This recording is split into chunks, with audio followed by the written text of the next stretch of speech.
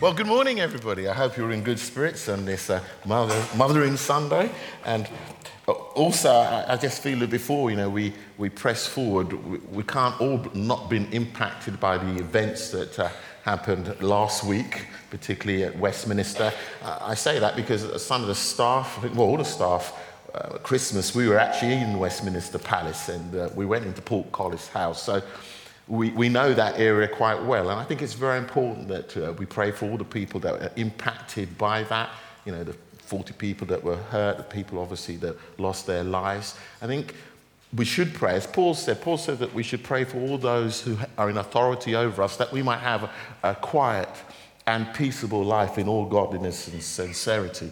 So it would be good for us now. I'm just going to pray for our Prime Minister, our ministers, and those who are all involved, that God would protect our nation and the church would really rise up at this time and be seen as an effective voice, particularly in the midst of the difficulties and trials that we experienced last week. Let's pray. Father, we thank you that you have given us the freedom in this nation to meet and to pray and to worship together. And we want to just lift up before you those who lost their lives and the impacts of on their families last week, particularly, Lord, on the impact on their families. And Lord, for those who were wounded and hurt, we ask your God that you would comfort them. We thank you for our government, for the Prime Minister, for all those members of Parliament who seek to do good, that your hand of protection will be upon them. We thank you for our parliamentary democracy. We thank you that it has given us freedom of speech and freedom to worship. And we ask you for the security forces, for the police, and for all those involved, that, Lord, your hand will be upon them, that, Lord, you would protect us as a nation, that, Lord, the prayers that go on within the Houses of Parliament, those who know you and love you within the Houses of Parliament, your hand will be upon them. And we ask you, Lord, again, for those families that have been impacted by this incident, that you would comfort them, that you would bring into their orbit men and women who love Jesus so they can receive comfort and grace and mercy for their time of need. Thank you, Lord, once again that we have this freedom. And may we make your name known as a church and as a people for such a time as this. And everybody said, Amen. Amen. Well, this morning I have the privilege of being up here once again. Then I get a little break. Most of the team are away at the Leaders' Weekend, and I kind of pulled the short straw to come back. But it wasn't such a short straw. It's a pleasure to come back. They're having a great time there, and the couple there, I think it was, let me see, Steve and Lynn, they're doing a great job. Now, this morning, I thought, well, what am I going to bring this morning? We just finished the marriage series. And something that's been on my heart, and Chris and I were talking about it in terms of us as a church coming of age. And we were saying that coming of age is generally when you're 21 and you get the key to the door. But coming of age means that we have to start to behave with a maturity in terms of the things that we do and how we behave. Now, one of the things I want to deal with this morning is how we deal with conflict, or dealing with conflict.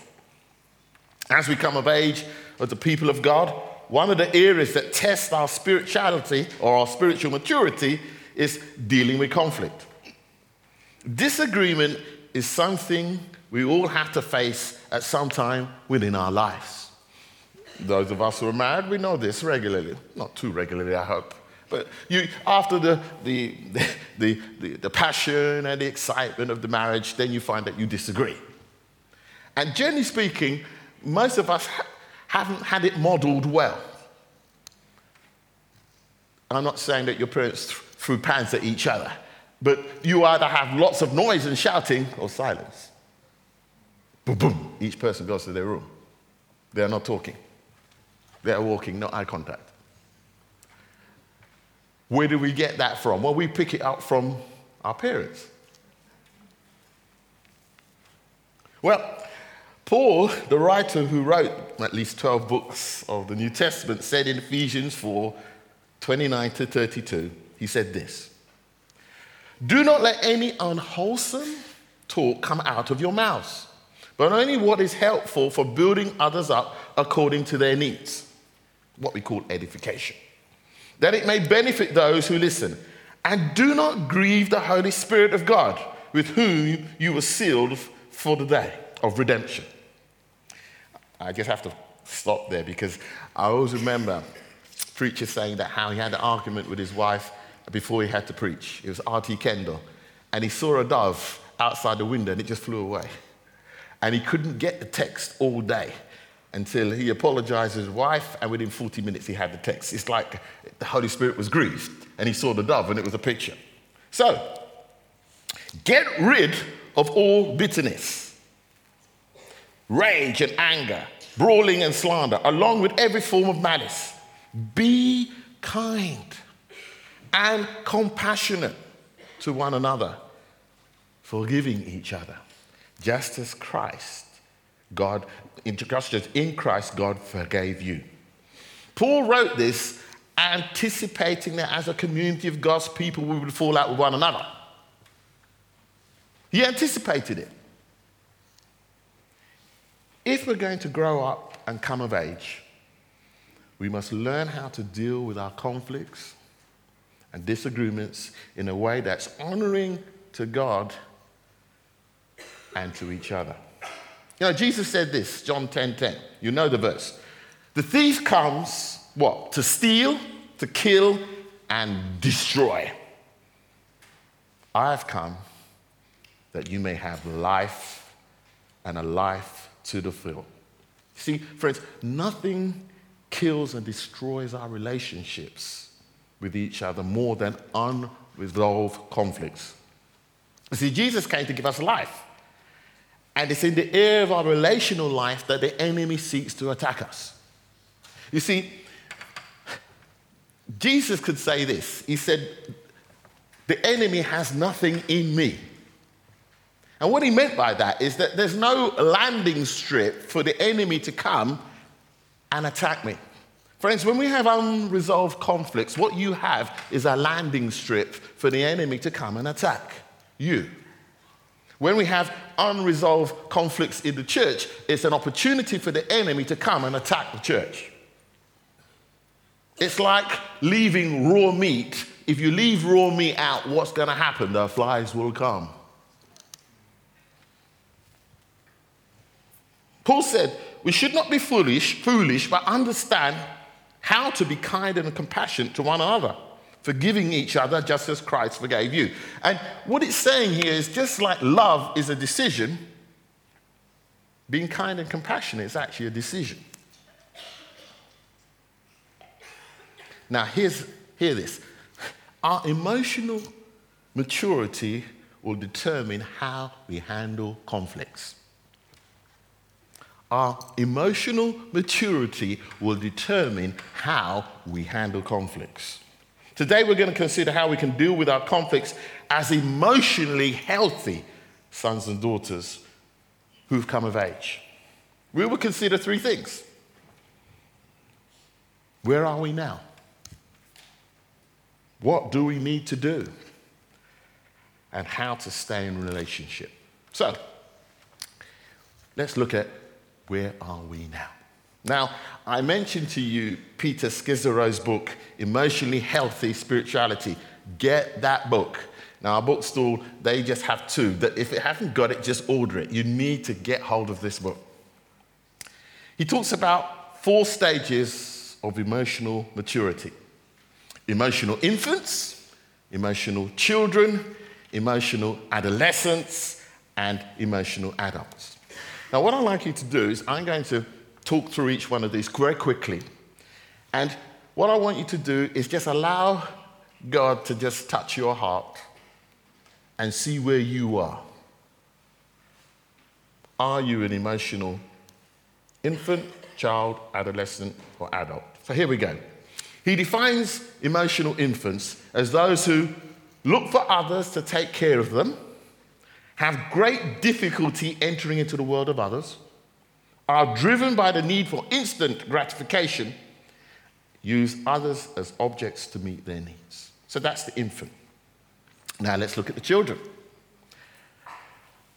They are content and happy as long as they receive what they want. They unravel quickly from stress, disappointments, and trials. They interpret disagreements as personal offenses. They're easily hurt. They complain, withdraw, manipulate, take revenge, become sarcastic when they don't get their own way. They have great difficulty calmly discussing their needs and wants in a mature, loving way. They don't want to play. I'm not speaking to you. Now let's look at the adolescents. Now, like I said, you can get the book and then you can spend more time and meditate meditate in it, not marinate in it, but soak in it, you know. Yeah, but you may not want to soak it because this is, you know, as I was reading it, I'm like, oh, this is uncomfortable. Okay. The adults, they tend to often be defensive, are threatened and alarmed by any criticism. They keep score of what they give so they can ask for something in return. They deal with conflict poorly, often blaming others, appeasing, going to a third party, pouting, or ignore the issues entirely, or just hiding. Becoming preoccupied with themselves. Posh word is narcissistic. Have great difficulty truly listening to other person's pain, disappointment, or needs. They are critical and judgmental. So let's look at the adults, which is where we all want to be.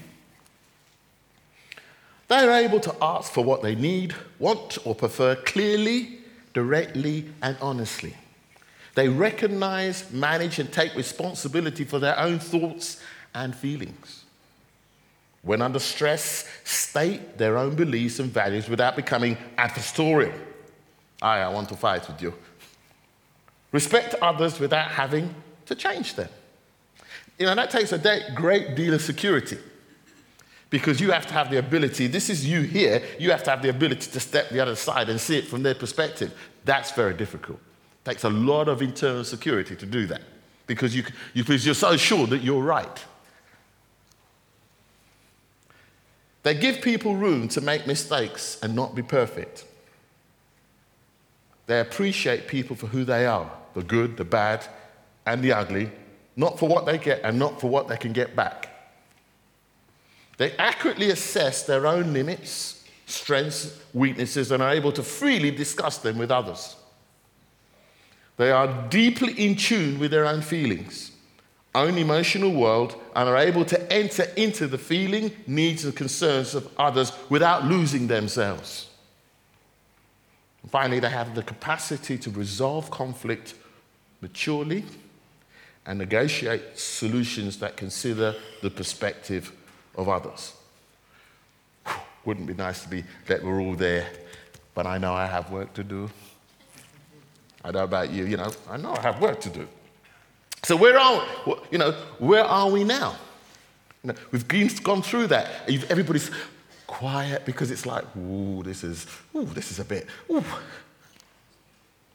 Do we find that some of the statements resonate with us? So let's consider what we should do if they do. Well, what do we need to do? Let's go to Ephesians 4:30-31. And it says this, and do not grieve the Holy Spirit in whom you were sealed for the day of redemption. And here it is, get rid. That's the word he uses, get rid of all bitterness, rage, and anger, brawling and slander, along with every form of malice. Paul exhorts us to get rid of the stuff that stops us having the unity and complementarity and the concord, which is the opposite of discord, that we need in our relationships. Now, last week I mentioned what Peter Scazzero calls emotional allergies. See, one of the things I realized is this in my relationship. My ability to deal with conflict was very much dependent on the emotional allergies that I came up against. You see, An emotionality, according to Peter Scazzero, is an intense reaction to something in the past that reminds us consciously or unconsciously of an event from our history. Example, the wife asks the husband to look after the children while she's trying to operate in the kitchen. When she looks at the kitchen, she finds he's reading the paper. And immediately in her mind, it reminds her of her father who was never around. So that means her husband's going to get it. What is wrong with you? You mean you look after the children? I'm here trying to do this and run the whole house and you're there reading the paper. What's wrong with you? Now, the issue is actually he's just reading the paper because he's tired, right? But she's seeing something else. And sometimes you will find that you overreact to things. So something is said to you, right? And it has such a deep echo in you that the conflict starts. But actually, all it means is that you've just touched on something that the other person didn't realize, which takes the conflict from a 5 to a 10. And all depending how you do conflict. You see, some of us, we're rah, rah, rah, rah, right? And some of us, we go to our room, we don't talk. We walk past each other. We get in the bed, you stay on your side, I stay on my side, don't touch me. For those of you who are not married, you get the drift. Or at church, you fall out with someone and everybody knows them two don't get on. See, but everybody just skirts around it. Oh, they don't get on. Right. You come past each other, you go to hug and you move. I always remember when my mum and dad used to fall out at church and they used to have the giving of the peace. I said, should we share the peace? And my mum and dad would go in opposite directions because they'd had a massive row in the car because, why can't you come to church on time? And there would be words in the car. We used to have World War III when we were bringing our kids to church. I remember one morning, Rachel, I hate you, to Eileen, could you say that to me? We're in the car park at Marlborough, and, it's just, I'm like, how can I come to the house of God with this noise? Now, it was really funny because Tara, that's Richard's wife, she's quite prophetic, and I'm there just before the Lord, I'm like, how can I be? I'm just bawling in the worship, because it's just been a mess in the car park. No, I know it's never happened to any of you, but and then she just gives this prophetic word and speaks, and it's like, how does she know what was going on? And God just spoke, gave me hope. Rachel's wonderful now, by the way. She's 31 now and getting married and a woman of God. But you see, we all experience it. And we have to learn to bring the emotional allergies to the cross. That's the place where we have to bring them. What does that mean? That means releasing forgiveness to the person so we are free from them. You see, friends, unforgiveness is like drinking your own poison and expecting the other person to die. I remember I heard it when I was in the car listening to the tape, almost crashed the car. Whoa! Unforgiveness is like drinking your own poison and expecting the other person to die. You were there, feeling I'm gonna tear it, all right? And the other person is living their life. It's a hard one, especially if your trust has been betrayed. This person you trust, they've betrayed you and they're off living their life and you're just left here on your own. Tough stuff. But see, unforgiveness unchecked releases tormentors into our lives. You think, what do you think about tormentors? Matthew 18, 34, 35. Jesus talks about the guy that had the big debt. And he came to the king, and the king let him off the big debt. And then the same man who had his friend had a small debt, he threw him in prison. And Jesus said to him, look, if you don't forgive each other, then I'm going to send the tormentors to you. What's tormentors? Bitterness, rage, anger can lead to psychosomatic illnesses. When we fail to manage conflict in a godly way. Another thing that we need, we need to stop bearing false witness against the person. Because this is what happens, you see. I know when I get angry now with Eileen or something, if I'm in the car, I'm now saying, what is wrong with this woman? Why don't she understand? Have you ever seen people in the morning talking to themselves in the car? You think they're on their phone, they're not. Some of you sorted it all out. You've made up the narrative about what you're going to say. You wait till I get home. I'm going to tell her. She needs to understand. I don't know. What's wrong with her? You know, you're full of all this stuff. You're going to batter them verbally. But you know what that is? That's bearing false witness against the person because they're not there. That's building up a negative story where we judge the person before they have a chance to explain why they said what they did. I know none of you have never done this.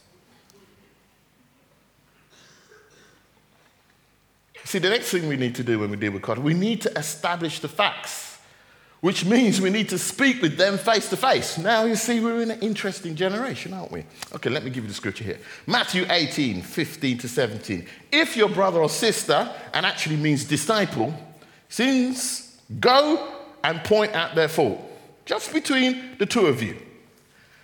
Now, what I found pastorally is that people tend to bypass the first one, and they go to stage 2. If they listen to you, you have won them over. But if they will not listen, take 1 or 2 others along so that every matter may be established by the testimony of 2 or 3 witnesses. If they still refuse, listen, tell it to the church, and if they refuse to listen, even to the church, treat them as you would a pagan or a tax collector. Now, we are in the days of social media and email. And what I've noticed is that if people have something against each other, sometimes what they do is they send an email. And they BC it to someone else. Or even CC it to someone else. Or we use social media to deal with our conflicts. Friends, Paul says, look, don't be conformed to this world, but be transformed by the renewal of your mind that you may prove the will of God, which is good, acceptable, and perfect. Romans 12:1. Friends, we're not to do business that way. But you see, the challenge is this. Your level of emotional maturity will determine whether you can do it or not. You see, if you're an adolescent or if you're a child or an infant, it's hard for you to go and see them face to face. Obviously, if they're dead, that's different. So we hide behind media. Friends, this isn't the way to do it in the church. What that scripture Jesus is telling us is this is a disciple, this is someone's part of the family. You go see them. And sometimes people give such good reasons why they CC you. Well, you're my friend. And I'm thinking, well, am I? We don't CC people. You go and speak to them. Now, your level of emotional maturity will determine whether you have the ability to go. And if you're an infant, or if you're a child, or if you're an adolescent, it's hard for you to go because you're afraid of being rejected.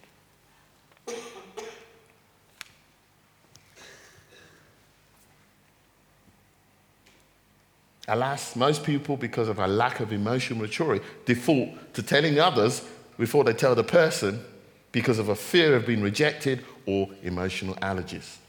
The scriptural imperative is that we go to them in private, not by email or social media. So what do we need to do for this to work in our community? 3 things. And I thank the wonderful Linda Hall for this. And she gave me, these were her kind of parting words to me as I stepped into the role. She said, be teachable, be humble, and have a hunger for God, and look for people who have the same 3 things.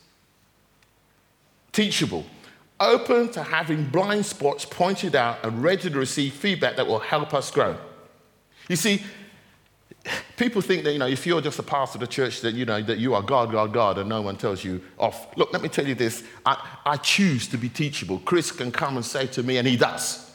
Then you could have done that a little bit different. He doesn't do it all the time. But I'm open. I make myself open to it. And not just from Chris. It's a choice. And let me just tell you, if you may be the most gifted person on the planet, you may be the most anointed, but if you're not teachable, if you're not humble, and you're not hungry for God, we wouldn't consider you for leadership. All we would do is make trouble for ourselves, because the minute that we have to come to speak to you about something, you're like, don't you know I'm a pastor? Don't you know I'm anointed of God and appointed of God? You're speaking to me? No, it's a different film. Yeah, right? Yeah. So we know we have a problem. But you see, friends, for this to work, we need to be teachable. We need to be humble, not thinking more highly of ourselves than is necessary. That's what Paul says, have sober judgment. And humility is actually agreeing with God how he sees us. And how he sees us is complete, without spot or wrinkle. Nothing to do with creams or potions. He sees you as in your son Jesus, righteous, because of what Jesus has done. And he always sees the end from the beginning. So when God sees you, he always sees you as the finished work. So humility is agreeing with what God says about us, not looking at our condition and saying that's how we are and we will not change.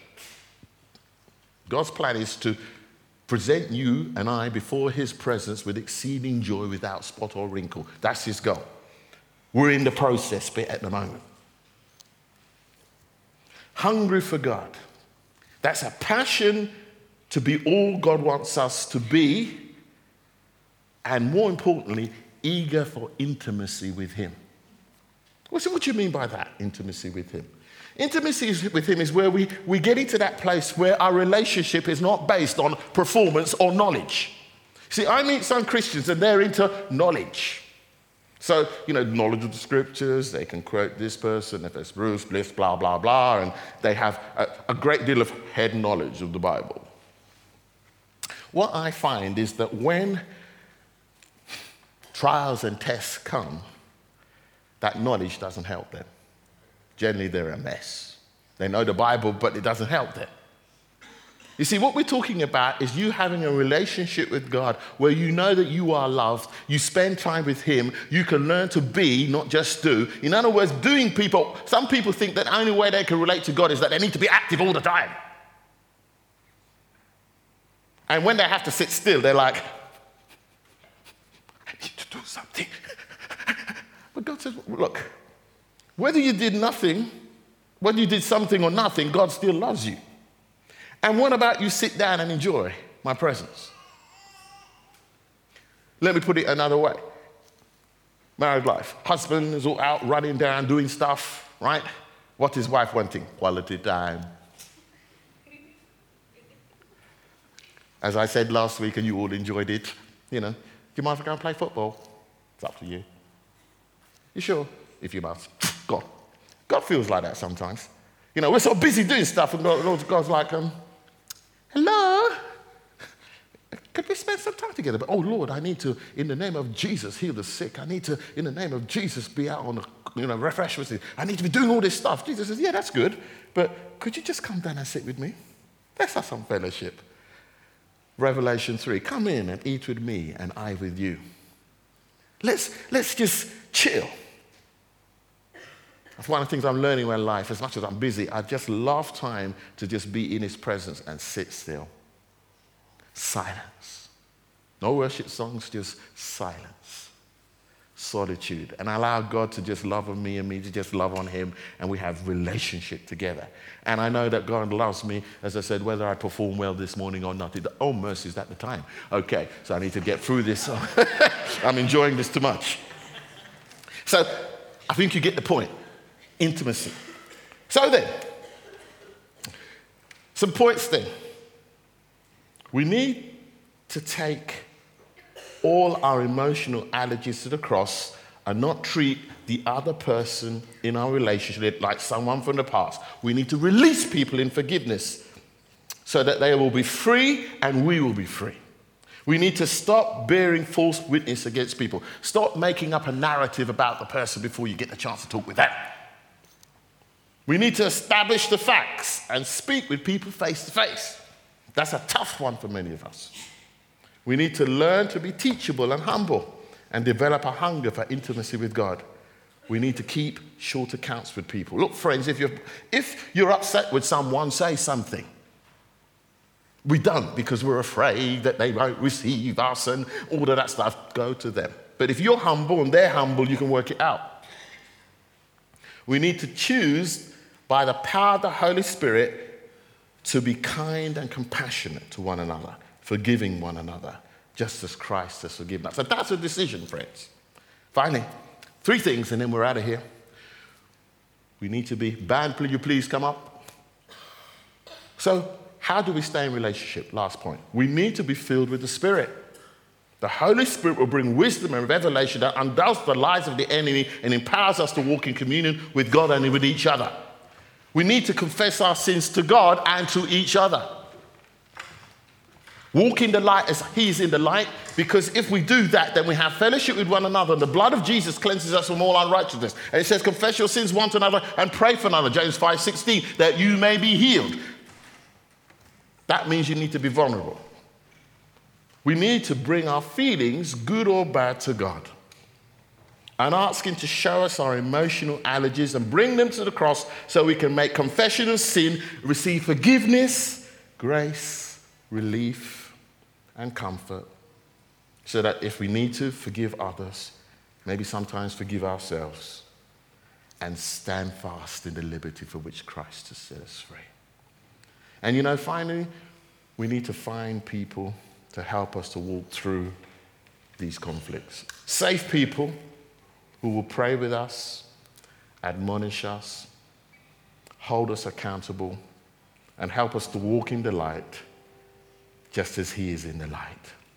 You know what that does, friends? It pierces shame. You see, God's plan is not for you. Let's stand before the Lord. God's plan is for us to live together in unity. Satan's plan is to bring division into your life, into this church. But as we, as the people of God, take courage, move through adolescence, infancy, and being a child, and step into being adults, and as we begin to stand before our God, knowing that in Him there is no darkness, and as we walk in the light as He is in the light, and we make confession of our stuff, the blood of Jesus cleanses us. And we have fellowship with one another. And there's no opportunity for the enemy to bring a sword of division into this church or into our families. Because God, in the person of His Son Jesus, came and forgave us all of our sins. And now, by the power of His Spirit, He calls us to be kind and compassionate, forgiving one another, even as Christ has forgiven us. Amen.